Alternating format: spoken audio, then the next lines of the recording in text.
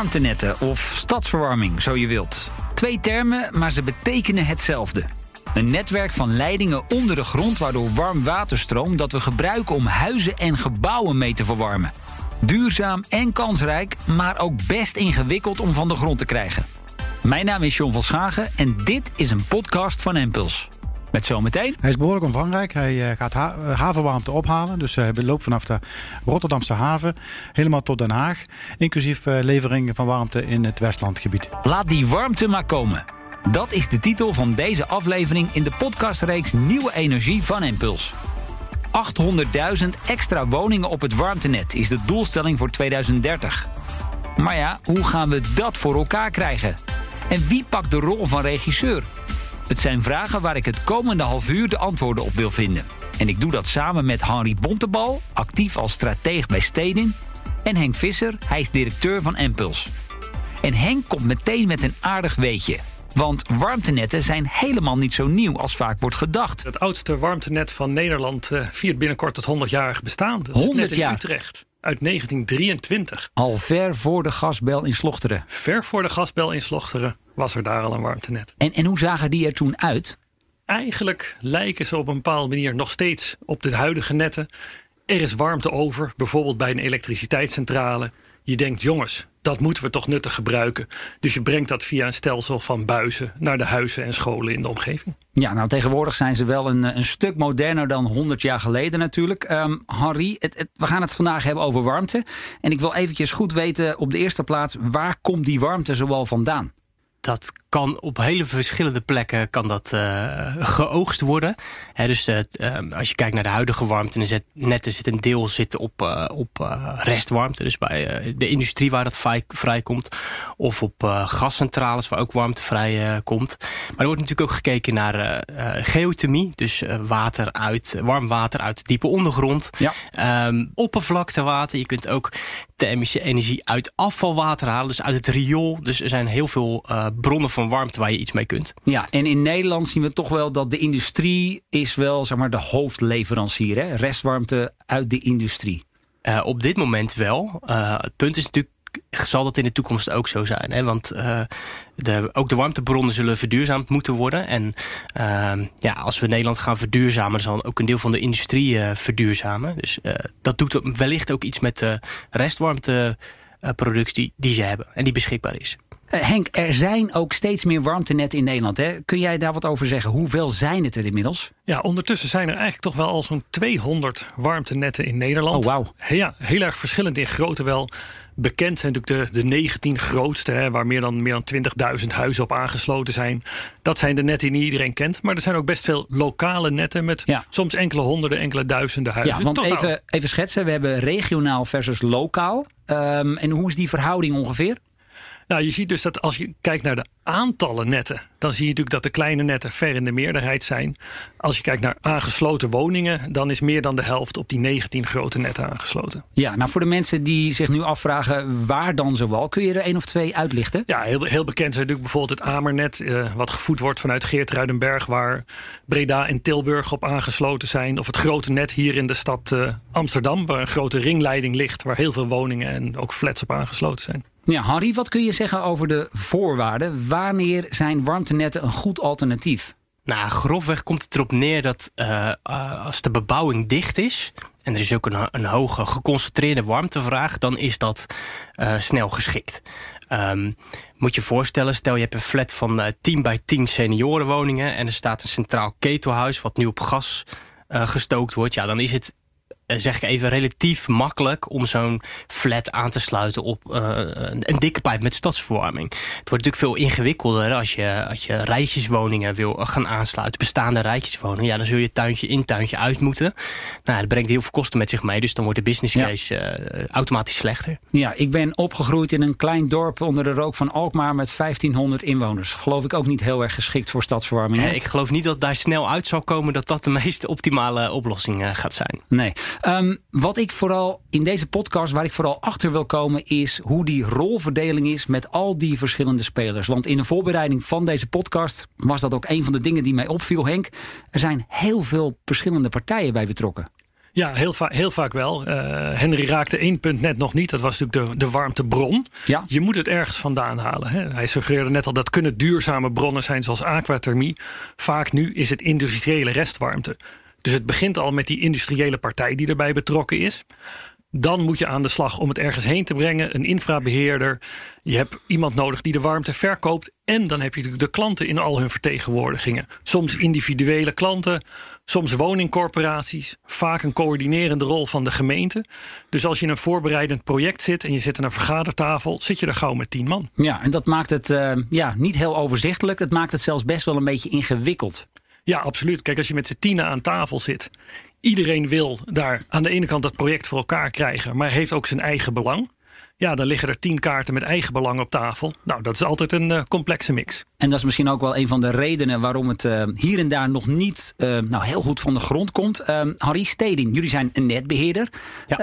Ja. Welke rol spelen jullie in dit geheel? Als ik een heel flauw antwoord mag geven, eigenlijk geen enkele. Want de netbeheerder mag zich niet bemoeien met warmtenetten. Daar komt het eigenlijk vaak op neer. Dus elektriciteit en gas, daar zijn er regionale netbeheerders van. Net zoals bij Enexis maakt Enexis netbeheerder onderdeel uit van Enexis Groep. Steding maakt onderdeel uit van Steding Groep. Ja. Als groep en natuurlijk ook als strategieafdeling kijken we daar nou wel degelijk naar. Omdat je natuurlijk een plaatje wil maken van hoe die warmtetransitie gaat. En in sommige gevallen zul je woningen overzetten op een volledig elektrische warmtevoorziening. En soms zou je nog een beetje gas houden, wellicht met duurzame gas. En soms zou je naar warmte gaan. Dus voor dat totaalbeeld zijn we natuurlijk wel degelijk mee bezig. Gewoon nadenken, studeren, wat is handig. En binnen Steding Groep is er ook nog een klein clubje, dat heet Net Verder bij ons. Dus vergelijkbaar met Empuls. Wat zich bezighoudt met warmtenetten. En dat zit allemaal in de verkennende fase. Ja. En als je dan even, laten we zeggen, de meest ideale situatie schetst.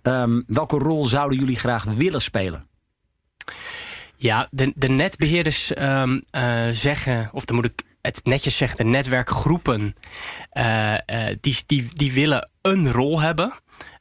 En op dit moment zie je dat de warmtewet waaraan gesleuteld gaat worden, ligt nu een wetsvoorstel, dat die rol sterk gaat inperken. Dus er is minder vrijheid voor netbeheerders of netwerkgroepen om daarin actief te zijn. Ja. En dat vinden wij jammer. Ja, en waarom zou het dan wel goed zijn? Waarom wij als netwerkgroep ermee actief zijn, is niet zozeer omdat wij dat zelf nou zo fantastisch vinden of op zoek zijn naar nieuwe business. Dat is helemaal niet onze drive. Want even heel flauw gezegd, we hebben genoeg werk te doen met onze elektriciteits- en gasnetten. Daar komt zoveel werk uit. Dus werk, daar hoeven we ons geen zorgen over te maken. Waar het om gaat is dat heel veel gemeentes bij ons aankloppen. En daar is dus een sterke behoefte bij lokale overheden om een partij als de netwerkgroep erbij te betrekken. Omdat ze ons toch zien als een soort solide partner waarvan je zeker weet dat hij de komende 40 jaar er nog is. Wij doen ook elektriciteit en gas. Dus die combinatie kan je dan ook beter maken. Dus het is eigenlijk ook vanuit een behoefte vanuit de markt waarom wij ons er mee bezighouden. Ja, Henk, herken je hier wat Hanny schetst? Ja, ik herken dat zeker. Kijk, je hoorde mij net al spreken over die tafel met 10 partijen. En als iedereen daar een eigen belang op tafel legt, dan wordt het dus ongelooflijk ingewikkeld. Dus je ziet dat er echt behoefte is aan een maatschappelijke partij die ook vanuit maatschappelijk denken kan handelen. Ja. En die ook eigenlijk voor een stukje kan zorgen dat de anderen ook de kaarten wat meer op tafel leggen. Dan is de kans dat zo'n project van de grond komt gewoon heel veel groter. Dus ja, ik herken het zeker. Ja, er zit natuurlijk een bepaald DNA hebben die netwerkgroepen. En dat is natuurlijk dat ze heel erg gewend zijn om lange termijn te denken. En daarnaast natuurlijk ook dat publieke aandeelhouderschap. Dus het zijn gemeentes en provincie die de aandeelhouders zijn van deze netwerkgroepen. Dus daarom kunnen wij ook meer die maatschappelijke pet opzetten.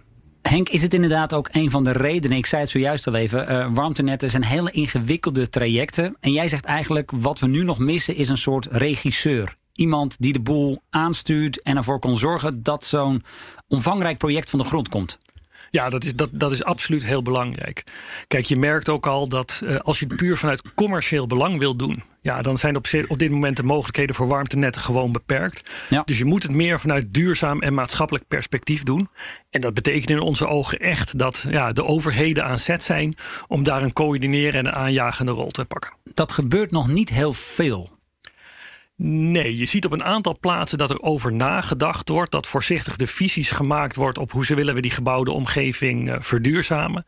Maar je ziet ook veel voorzichtigheid. Want ja, je maakt een keus voor de lange termijn. Die is lastig. Hoe kijken de burgers er tegenaan? Ja, er zitten toch wel wat haakjes en ogen aan. Dus men is voorzichtig. Ja, en het feit dat er dan inderdaad zoveel verschillende partijen bij betrokken zijn, dat maakt het er niet gemakkelijker op. Nee, zeker niet. Kijk, als het helder was dat dit de beste keuze was en dat iedereen zich erachter zou scharen, dan ging het wel. Maar het zijn veel partijen, ingewikkelde beslissingen. Dat is moeizaam. Toch, de ambities, die zijn er wel, hè? Want ik noemde dat even al in mijn intro. 800.000 extra woningen de komende 10 jaar. Liggen we op koers? Ja, die ambities die zijn er zeker. Kijk, als je zegt de gebouwde omgeving moet verduurzaamd worden. Ja, wat is dan eigenlijk meer voor de hand liggend dan warmte die er toch al is gaan gebruiken? Dus weet je, goed idee. Zeker doen. Maar we liggen absoluut niet op koers. Er zijn het afgelopen jaar maar 2 beslissingen genomen tot uitbreiding van warmtenetten. Veel en veel te weinig. Maar onder de huidige parameters ook wel weer begrijpbaar. Henri, ik zie jou inderdaad al knikken. Dit herken jij. Ja, de ambities die op tafel liggen, die gaan we op deze manier echt niet halen. En dat heeft volgens mij ook mee te maken dat inderdaad de regie van het Rijk ontbreekt. Dus gemeentes willen wel en die gaan aan de slag. Maar er ontbreekt nog best wel veel flankerend beleid. Dus er is nu een pilot, het programma Aardgasvrije Wijken. Daar zit dan een pot geld in. Ik dacht 120 of 200 miljoen, zoiets. Ja. Ja, dat is een bak geld en daar worden nu een heel aantal projecten van gefinancierd. Maar dat is natuurlijk geen lange termijn stimulering van dit soort projecten. Dan zul je echt met iets substantieels moeten komen. Dus heel veel gemeentes worstelen gewoon simpelweg met de business case. Dus als jij naar een bewoner toe moet en je moet zeggen, nou, we doen het voor het klimaat. We gaan u van het aardgas afhalen. Maar goed, de business case is 15.000, 16.000 euro per woning. Ja, de gemeente kan wellicht in eerste instantie een aantal duizenden euro's uit dat programma Aardgasvrije Wijken halen en zelf bijstorten. Maar goed, een gemeente Rotterdam met 300.000 woningen, ja, die gaat dat voor een paar 100 woningen kunnen doen. Daarnaast geld op. Ja. En er is dus niet nog niet een visie of een kader wat die uitrol echt mogelijk maakt. Ja, en hoe komen we dan uit die impasse? Nou ja, ik denk dat er eerst eerlijk gerekend moet gaan worden. Want je ziet nog heel veel rekenmodellen met tamelijk optimistische uitgangspunten. Hè. Dus ik zie zelf soms rapportjes langskomen waarin de gemeente dan rekent met 6.000 euro voor de aansluiting van de woningen op een warmtenet. Zeg maar de bak in de technische termen. Maar als je het aan de woningcorporatie ter plekke vraagt, zeggen ze nou 15.000, 16.000 euro, dat is een stuk realistischer. Dat is een behoorlijk verschil. Ja, en dus de vraag is ook van, kunnen die kosten nog omlaag? En daarnaast denk ik inderdaad dat zo'n warmtewet, zo'n aanpassing van de warmtewet heel erg nodig is om die gemeentes in staat te stellen om er verder mee te gaan. En we moeten ook gewoon heel eerlijk zijn, als die projecten allemaal pas succesvol worden als we de onrendabele top subsidiëren, dan moeten we het daarover hebben. Ja. En nu wordt dat een soort van weggemoffeld. Wie betaalt de rekening? Maar daar moeten we het over hebben. Betaalt de klant straks die meerkosten? Of gaan we in Nederland met elkaar dat op een of andere manier socialiseren of subsidiëren enzovoorts? Henry raakt daar net al een belangrijk punt, meerkosten. Maar dat heeft ook alles te maken met wat is de referentie?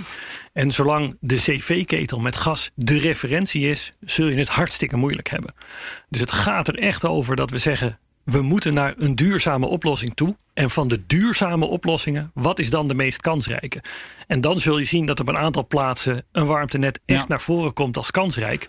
Terwijl als je hem tegen de cv-ketel afzet, hij het niet zal halen. Nee, het is echt een omslag in denken. Zeker, ja. Ja, dus er spelen denk ik nog 2 dingen die het voor warmtenetten lastig maken. Is dat je legt natuurlijk infrastructuur neer voor 30, 40 jaar, misschien nog wel langer.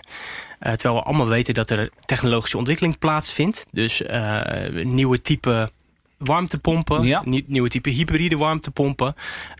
Dus in enig geval kies je voor een technologie die je voor langjarig vastlegt.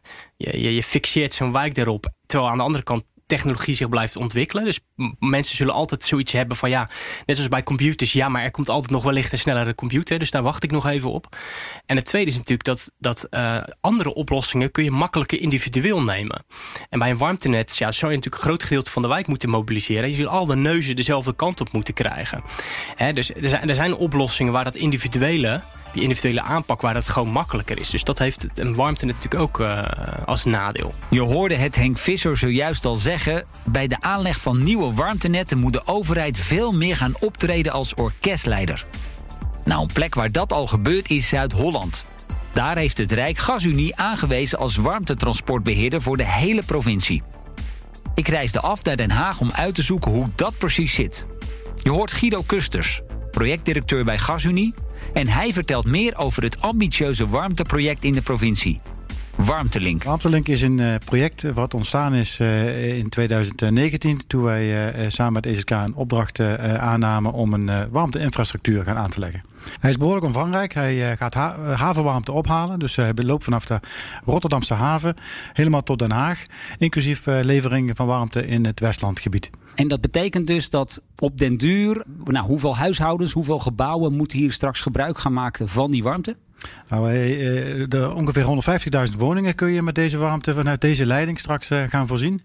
Er is veel meer potentie vanuit de haven. Er is dus ruim 500.000 woningen aan potentie aan warmte. Dus we doen maar een deel hiervan, maar het is een behoorlijk stuk al van het geheel. Hey, en dan even aanstippen het toch wel bijzondere karakter van dit grote project. Want Eneco is dit ooit gestart, maar toen heeft de overheid gezegd, of eigenlijk de overheid heeft GasUnie aangewezen als warmtetransportbeheerder. Waarom eigenlijk? Nou, de geschiedenis is inderdaad, zoals je zegt, Eneco is het project gestart. Leiding door het midden was hun project. Wij waren ook in die tijd al met Eneco in gesprek. Dus het is niet dat de overheid ons heeft aangewezen en Eneco gezegd van joh, laat even zitten. Wij waren samen dit project gestart. Maar al gaandeweg kwam de overheid erachter dat de regierol, precies het punt wat je net maakte, die orkestleiderrol, heel erg belangrijk is. Om die transitie naar warmte uiteindelijk de vorm te gaan geven. En daarom hebben ze uiteindelijk in het hele proces gekozen, dan moeten we ook een onafhankelijk netbeheerder hierop zetten. Nou, dat is een rol die wij kennen vanuit onze core expertise in gas. Grote leidingen en een onafhankelijk netbeheerdersrol. En daarom is uiteindelijk die aanwijzing richting GasUnie gekomen. Ja, goed overleg trouwens met Eneco in samenwerking met het havenbedrijf die we hier, wil ik extra benadrukken, ook hebben. Want de haven heeft natuurlijk ook een enorm belangrijke kern in dit verhaal. Je zegt dat is belangrijk, dat er dus een onafhankelijke warmtetransportbeheerder is. Waarom is dat? Nou, wat je ziet in de energiesector in algemene zin in elektriciteit en in gas, is dat die onafhankelijk netbeheerder in ieder geval de rol heeft om iedereen toe te laten en ook iedereen een kans te geven om hierin te participeren. En dat is eigenlijk ook voorzien in warmte. Dat is wat lastiger op het huishoudelijk niveau in eerste instantie te doen. Dus hebben ze ervoor gekozen om dat eerst op het hogere niveau te doen, op de transmissieleidingen die wij nu gaan aanleggen. En wat betekent dat dan voor dit specifieke project? Wat krijgen jullie nu wel voor elkaar wat misschien met een commerciële partij als beheerder niet zou zijn gelukt? Nou, het belangrijkste wat wij voor elkaar krijgen is dat wij onafhankelijk zijn. Dat betekent dat alle partijen toegang hebben tot dit netwerk. Nou, bij een commerciële partij is dat natuurlijk wat ingewikkelder. Ja. Niet zozeer dat het niet mag. Hè. Ik zeg niet dat commerciële partijen anderen niet toelaten. Maar anderen voelen zich wat oncomfortabel om bij commerciële partijen aan te haken. Dat hebben wij niet. En daarnaast, en dat is de rol die de overheid neemt, ze zorgen dat ze steun geven middels een subsidie in dit verhaal. Om zodoende te zorgen dat we het ook ruim genoeg maken, dat ook iedereen kan toetreden. Je zegt ook, we bieden op deze manier ruimte voor andere partijen om aan te haken. Gebeurt dat al? Ja, dat gebeurt absoluut. We zien sowieso meerdere partijen. Dus naast Eneco, die natuurlijk het project gestart is en die hun vragen in Den Haag straks wil gaan vullen met deze leiding, zien we ook andere partijen al aanhaken, commerciële partijen. En tegelijkertijd zien we ook in de regio, en dat is een ander effect wat we hebben doordat deze leiding er komt, dat er lokale initiatieven veel enthousiasmer worden en daarmee zich versnellen. En die vraag komt ook al. Ja, en dan even heel technisch. Daarvoor hebben jullie dan her en der op het traject zogeheten T-splitsingen aangelegd, zodat die lokale warmtenetwerken eigenlijk relatief makkelijk kunnen aanhaken. Ja, we hebben eigenlijk op de plekken waar we denken dat er een kans is, ik noem het bewust een kans. Er is nog geen project of een vraag of weet ik wat, maar waar wij kansen zien, hebben wij T-stukken aangebracht. En vanaf die T-stukken kunnen we straks inderdaad de kansrijke gebieden, zowel qua voeding als qua afname, straks aansluiten. Als ik tegen mensen vertel dat ik het over warmtenetten heb en vervolgens bij GasUnie op bezoek ga, dan zullen wellicht een aantal van hen zal de wenkbrauwen fronsen. Maar is dit wel de toekomst? Nou kijk, onze rol is in gas denk ik heel erg duidelijk. Hè? Wij zijn van de hoofdinfrastructuur. Ook de huishoudelijke aansluiting zal ook niemand aan GasUnie denken. Dat is in warmte straks hetzelfde. Wij leggen eigenlijk de hoofdinfrastructuur aan vanuit de haven richting Den Haag in dit geval en sluiten het Westland daarop aan. Vanaf het punt waar wij dat T-stuk gelegd hebben of ons ontvangstation straks hebben gebouwd, doen het inderdaad weer de lokale partijen zoals Eneco of Vattenfall of en natuurlijk, en noem ze maar op, de warmtebedrijven die we in Nederland kennen, die gaan uiteindelijk die klanten voorzien. Ja, wat dat betreft is het eigenlijk bijna hetzelfde spelletje als wat jullie al tientallen jaren doen. Ja, eigenlijk wel. Ja, onze kennis en kunde die we al de afgelopen decennia in ieder geval in gas hebben laten zien, zetten we hier ook op in. Wil ik tot slot nog wel even weten, wanneer gaan de eerste klanten aanhaken? De eerste klanten gaan van warmte vanuit deze hoofdinfrastructuur aftappen in 2024. Dat was Guido Kusters van GasUnie en Warmtelink dus. Het warmtenetwerk in Zuid-Holland waarbij de overheid dus gebruik heeft gemaakt van haar aanwijsrecht. Het is een initiatief dat volgens Henk Visser van Enpuls navolging verdient. Absoluut een heel goed voorbeeld. Kijk, je ziet, de warmte is ter beschikking. De warmtevraag is er eigenlijk ook. Maar het vergt best een grote investering om die twee aan elkaar te koppelen. En je moet dan gewoon een partij hebben die de durf heeft, de doorzettingsmacht, om dat ook voor elkaar te krijgen. En het vertrouwen. En het vertrouwen, weet je. En ik vind het heel gaaf dat ze dat hier doen. En dat de overheid en GasUnie hier echt, het kip-ei-probleem gaan doorbreken. Henk Visser dus van Enpuls. En hij is in deze podcast samen met Henry Bontebal van Stedin mijn gast. Nou, voordat ik met hen ga verder praten, eerst nog even je aandacht voor een ander mooi voorbeeld, Osiris. Een project in West-Brabant waarbij de warmte van een afvalenergiecentrale zal worden ingezet voor het verwarmen van kassen in de buurt. Wil je daar nou meer over weten? Check dan even ons artikel hierover op fd.nl/advertorial/nieuwe energie. Oké, en dan nu echt terug naar het gesprek in de studio. Wat je toch ook ziet, het imago van warmtenetten in Nederland. Daar wil ik het ook met jullie nog over hebben. Want je ziet regelmatig berichten langskomen in de krant. Grote financiële strop. Zutphen, Rotterdam en zo kan ik nog wel even doorgaan. Warmtenetprojecten lukken niet altijd. Henry, waar ligt dat doorgaans aan? Zijn dat inderdaad waar jij het eerder al over had, die te optimistische berekeningen?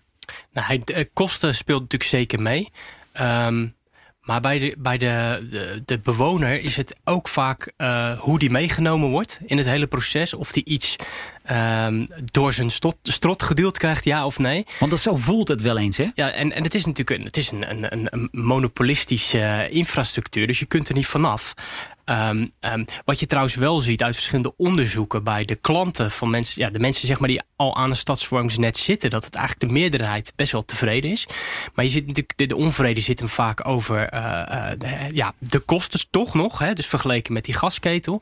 En 2, ook wel de mogelijkheid er niet van af te kunnen. Hè. Dus op het moment dat je in de wet zou inbouwen, wat ze nu gaan doen, is dat er een vorm van een soort opt-out komt. Hè, dus je mag er vanaf. Ja, dan zou dat voor een deel de onvrede al wellicht weg kunnen nemen. Ja, maar aan de andere kant, dat zou ook wel weer wat betekenen voor de business case. Ja, maar het betekent ook heel wat voor de business case als 20% van jouw bewoners heel erg boos is over het product wat ze aangesmeerd krijgen en de lokale politici aanschrijven, in lokale krantjes staan enzovoorts. En ik vind zelf dat we de laatste tijd kijken we er heel technocratisch naar. Hè? Dus wat kost het in euro's enzovoorts. Maar al die frictiekosten, al die transactiekosten, namelijk je moet de wijk in, je moet met mensen praten, mensen komen wellicht in opstand, dat kost namelijk ook heel veel. Hè? Dus misschien moet je op een gegeven moment gewoon accepteren dat een deel van de mensen niet meegaat. Nou ja. Neem die kosten. So be it. Henk? Ja, heel herkenbaar wat Henry zegt. Een element wat ik aan zou willen toevoegen is dat je vaak ziet wat je bij infrastructuurprojecten hebt, dat de eerste kraal loont niet. Dus je moet meerdere projecten doen om zeg maar die pijp gevuld te krijgen. En dan zit je eigenlijk altijd een beetje in een scenario of hope van, weet je, deze eerste die is het nog niet. Maar als die tweede, die derde en die vierde ook vallen, dan komt het wel goed. Maar ja, dan valt nummer 3 niet. En dan zit je even klem. En dan kom je dus in de krant van warmteproject onder water, moeilijk, verliesgevend. Ja. Weet je, dus dat is wel lastig. Ja, ik heb het idee dat er wat betreft kennis in Nederland over warmtenetten, dat daar ook wel wat hiaten zitten. Volgens mij de gemiddelde mens die je op straat tegenkomt, maar ook gemeenteambtenaren. Herken je dat? Ja, Henry hintte er al een beetje aan. Je kunt een aantal tevredenheidsonderzoeken doen. En je ziet zeker dat de mensen die warmte hebben daar niet altijd tevreden over zijn. Maar de mensen die geen warmte hebben, zijn nog negatiever over warmte. Want ja, dat is anders, dat is nieuw. Wat is dat eigenlijk? Dus daar zit best wat weerstand tegen. Ja. We zitten natuurlijk hier in Nederland, je gaf het eerder al aan, al 100 jaar hebben wij hier warmtenetten. Maar Henri, een land waar ze daar nog veel verder mee zijn, dat is Denemarken. Warmte maakt daar echt een significant onderdeel uit van de hele energiemix. Kunnen wij nog iets van de Denen leren of is dat toch een beetje appels en peren? Ja, er wordt natuurlijk. Er zijn menig reisjes georganiseerd naar Denemarken om naar hun model te kijken. Dus op een bepaalde manier kun je ervan leren. Maar ik denk ook dat wij in Nederland wel een aantal stappen gezet hebben die het lastiger maken. Dus onze energiemarkt is natuurlijk geliberaliseerd. Je hebt bepaalde bedrijven die nu nog in publieke handen zijn en andere zijn weer verkocht. In Denemarken heb je toch meer die coöperatiegedachte die bij ons er ook wel een beetje is, maar lang niet zo groot als daar. Dus er zijn wel dingen die we daar kunnen leren, maar ik denk niet dat we zomaar even op dat model kunnen overstappen. Zij zijn natuurlijk echt tientallen jaren geleden al mee begonnen. En, eigenlijk na de oliecrisis begin jaren 70, hè? Ja, en dat kunnen wij denk ik niet zomaar even kopiëren. Nee. Zou ik ook onhandig vinden. En als we het dan over die wet hebben, zeg maar. Ik zou zelf zeggen van dus een nieuwe wet die dingen mogelijk maakt is goed, maar timmer het niet snel dicht en laat even een paar jaar gewoon ruimte voor nieuw type initiatieven. Laat gewoon een aantal projecten opkomen en dan gaan we over een aantal jaar wel zien wat succesvol is. Maar nu alles al dichtzetten, dat zou denk ik heel erg jammer zijn. Ja, ik denk wel dat ik Henry meeneem met mijn volgende reisje naar Denemarken. Nou, dat wordt vast gezellig. Nee, maar in de zin van, kijk, hebben de Denen technieken die wij niet hebben? Nee, zeker niet. Hebben ze mogelijkheden die wij niet hebben? Nee, ook niet. Denemarken is nou ook niet het meest dichtbevolkte land van Europa of dat soort dingen. Maar je ziet wel dat het dus in andere dingen zit. Het zit in de organisatie van de sector. Het zit in het vertrouwen van de vaak lokale, kleinschalige bedrijven. Je buurman is de directeur, dus je weet dat hij je niet pakt. Je bent met z'n allen aandeelhouder, dus je doet daar gewoon in mee. En dat zorgt voor heel veel draagvlak, heel veel vertrouwen, waardoor mensen juist mee willen doen. Ja, en ook de sturende rol van de overheid. Vaak zie je dus ook dat gemeenten daar ook weer een rol in hebben. Die zitten daar weer heel kort op. Die zijn vaak ook helemaal niet zo groot. Dus weet je, daar is denk ik wel degelijk iets te leren en wellicht het kopiëren waard. Ja, ik denk dat ook wel, maar denk jij dat de snelheid mogelijk is om dat nu nog voor elkaar te krijgen? Dus met windenergie hebben we iets vergelijkbaars. Dat heb je in Denemarken heb je natuurlijk ook veel meer windenergiecoöperaties. Dus die coöperatiegedachte is daar al veel langer. Wij zitten nu in een energietransitie waar toch wat meer tempo gemaakt moet worden. Gaan wij die snelheid krijgen of zijn dit parallele sporen die je moet bewandelen? Kijk, jij zei net ook, weet je, die frictiekosten, die wrijving kost ook echt een hoop. En als ik op een buurtbijeenkomst ben waar een warmtebedrijf een net komt uitrollen, nou, dan voel ik een stoomwals over mij heen gaan en dan gaat mijn weerstandsspier aan. Dus ja, weet je, ik denk dat even ademhalen, hier goed naar kijken, dat het echt kan helpen. Ik vind het even interessant wat jij nu zojuist opnoemt. Die informatieavonden en die bewoners die dan... Ik weet niet, hebben jullie zo'n informatieavond wel eens meegemaakt? Ja. Ja, Henk, hoe gaat dat? Nou, eigenlijk ken ik maar 2 varianten. Ja? En de ene variant is vechten. En dan zijn er een paar bewoners en die zijn fel en die zijn tegen. En die zien allemaal dat dit echt niet moet. En de andere is, ja, ik zou bijna zeggen een beetje de afwachtende angst in de ogen. Dan is er een bepaald respect naar het bedrijf wat het komt doen. Maar toch ook wel, wat zijn ze van plan? Inderdaad, wat rollen ze over mij uit? Ja. En... enthousiasme kom je niet veel tegen. Toch voornamelijk heel veel argwaan dus. Ja, absoluut. Ja, en ik denk dat je soms word je ook verrast door het type bezwaren. Want je kunt heel snel denken, het zijn de kosten. Maar soms zit het er toch gewoon in. Ik wil op gas blijven koken in plaats van een inductiekookplaat. Of zelfs de ruimte die een warmteafleverset inneemt op een bepaalde plek. Dus dat soort argumenten van ruimte op een zolder of in de bezemkast, dat soort argumenten kunnen opeens ook voor mensen een hele grote rol gaan spelen. Absoluut, weet je. Kijk, laten we wel zijn, het gaat over mensen hun huis. En dan kan ik ook naar kijken hoe ik zelf met mijn huis omga. Weet je, daar draait het niet alleen om euro's, maar ja, ruimte, netjes eruit zien, stof, lawaai. lawaai, overlast, al die dingen. Ja, dat is vervelend, dat wil je niet. En dat moet gewoon voorkomen worden. Ja, en dan hoor ik Henri eerder zeggen, het is tot dusver vooral een hele technische discussie geweest. Is er wel voldoende interesse, is er voldoende aandacht voor dit soort bewonersperikelen? Als ik eerlijk ben, eigenlijk niet. Te weinig. Je ziet dat inderdaad er heel veel analyse-tools zijn over waar zouden warmtenetten een rol kunnen spelen. Je ziet, Henry refereerde er ook aan, als je kijkt naar die pilots aardgasvrije wijken, dat men eigenlijk, doordat er subsidie is, het financiële issue van tafel haalt. Maar toch gebeurt het niet, omdat die betrokkenheid van die bewoners niet goed lukt. Omdat je toch tegen die muur van weerstand oploopt. Dus daar zit echt een groot ding. Waarvan we echt nog moeten kijken hoe we dat goed kunnen oplossen. Kijk, en de burger is soms ook wantrouwend geworden tegen dit soort grote projecten. En is ook veel mondiger, dus die zal af en toe ook vragen gaan stellen over de gekozen oplossing. Dus gemeentes die zijn dan aan het studeren samen met een heel bataljon aan adviesbureaus. Die komen dan tot bepaalde optimale keuzes voor hun wijk. Daar zitten heel veel uitgangspunten achter waar de wat hoger opgeleide burger zelf ook in kan duiken. En die zal af en toe ook gewoon een check willen. Die zal zeggen, ja, gemeente Amsterdam, u geeft nu voor mijn wijk warmte aan. Maar heeft u naar technologie A of B gekeken? Of ik zie dat groen gas groeit of waterstof of wat dan ook. En die zal daar ook gehoor willen vinden. En die zal een goede onderbouwing willen hebben waarom zijn gemeente voor die keuze maakt. En ik denk dat gemeentes daar ook nog best wel last van kunnen krijgen en moeite mee kunnen hebben om hun keuzes goed te onderbouwen. Want soms vind ik die keuzes ook tamelijk arbitrair. Ja. En toch is dit ook een moeilijk pad. Kijk, want het lastige is, we praten hier over de toekomst. Het net wordt voor 20, 30 jaar neergelegd. En dat is één akelig ding van de toekomst. Er zijn geen feiten over de toekomst. Dus is de onderbouwing waterdicht? Ik weet zeker van niet. Nee. Kan namelijk niet. Dus zodra mensen op die manier vanuit wantrouwen gaat spitten, loop je altijd vast. En dan komt weer dat punt, misschien het Deense punt van, maar vertrouwen in elkaar is superbelangrijk. Ja, want bij gebrek aan feiten, wat heb je dan wel? Vertrouwen. Ja, tot slot nog even. We hebben geconstateerd met elkaar dat er vaart gemaakt moet worden. De ambitie is stevig. Aan de andere kant, er gaan nog wat dingen mis. Ja, wie is er nu aan zet? Henri? Ja, ik vind dat op dit moment het Rijk het wel een beetje laat afweten. Dus deze warmtetransitie als stukje van de energietransitie is eigenlijk een decentralisatie naar gemeentes toe. We hebben vanuit het verleden gezien dat niet alle decentralisaties naar gemeentes altijd even succesvol zijn. Kijk maar naar de delen van de zorg. Dus je ziet flankerend beleid ontbreekt vaak en het geld om het te doen. Ik ben bang dat dat nu ook weer een beetje gebeurt met die warmtetransitie. En ik denk dat het de Rijk zijn verantwoordelijkheid moet pakken en met een nationaal programma dit voor elkaar moeten gaan krijgen. Een samenwerking tussen het Rijk en gemeentes. Want die kunnen het echt absoluut niet alleen. Duidelijk verhaal. Henk, tot slot. Ik trigger meer op het laatste woord, samenwerking.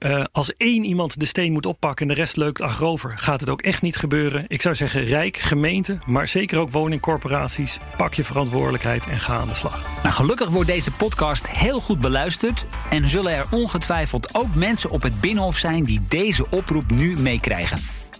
Ik dank mijn gasten, Henri Bontebal van Stedin en Henk Visser, directeur van Enpuls. En daarmee zijn we dus ook aan het einde gekomen van deze podcast. Laat die warmte maar komen. Een aflevering in de serie Nieuwe Energie van Enpuls. Luister natuurlijk ook even naar onze andere podcasts. Onder meer over groen gas, elektrisch laden en de toekomst van zon en wind. Leuk dat je luisterde en tot de volgende keer. Dit was een podcast uit de podcastreeks Nieuwe Energie van Enpuls. Enpuls is een jonge, onafhankelijke organisatie van visiemakers, businessdenkers en conceptontwikkelaars. We geven richting aan het energiedebat met maatschappelijke impact. Benieuwd hoe? Ontdek onze visies, concepten, blogs en podcasts op enpuls.nl.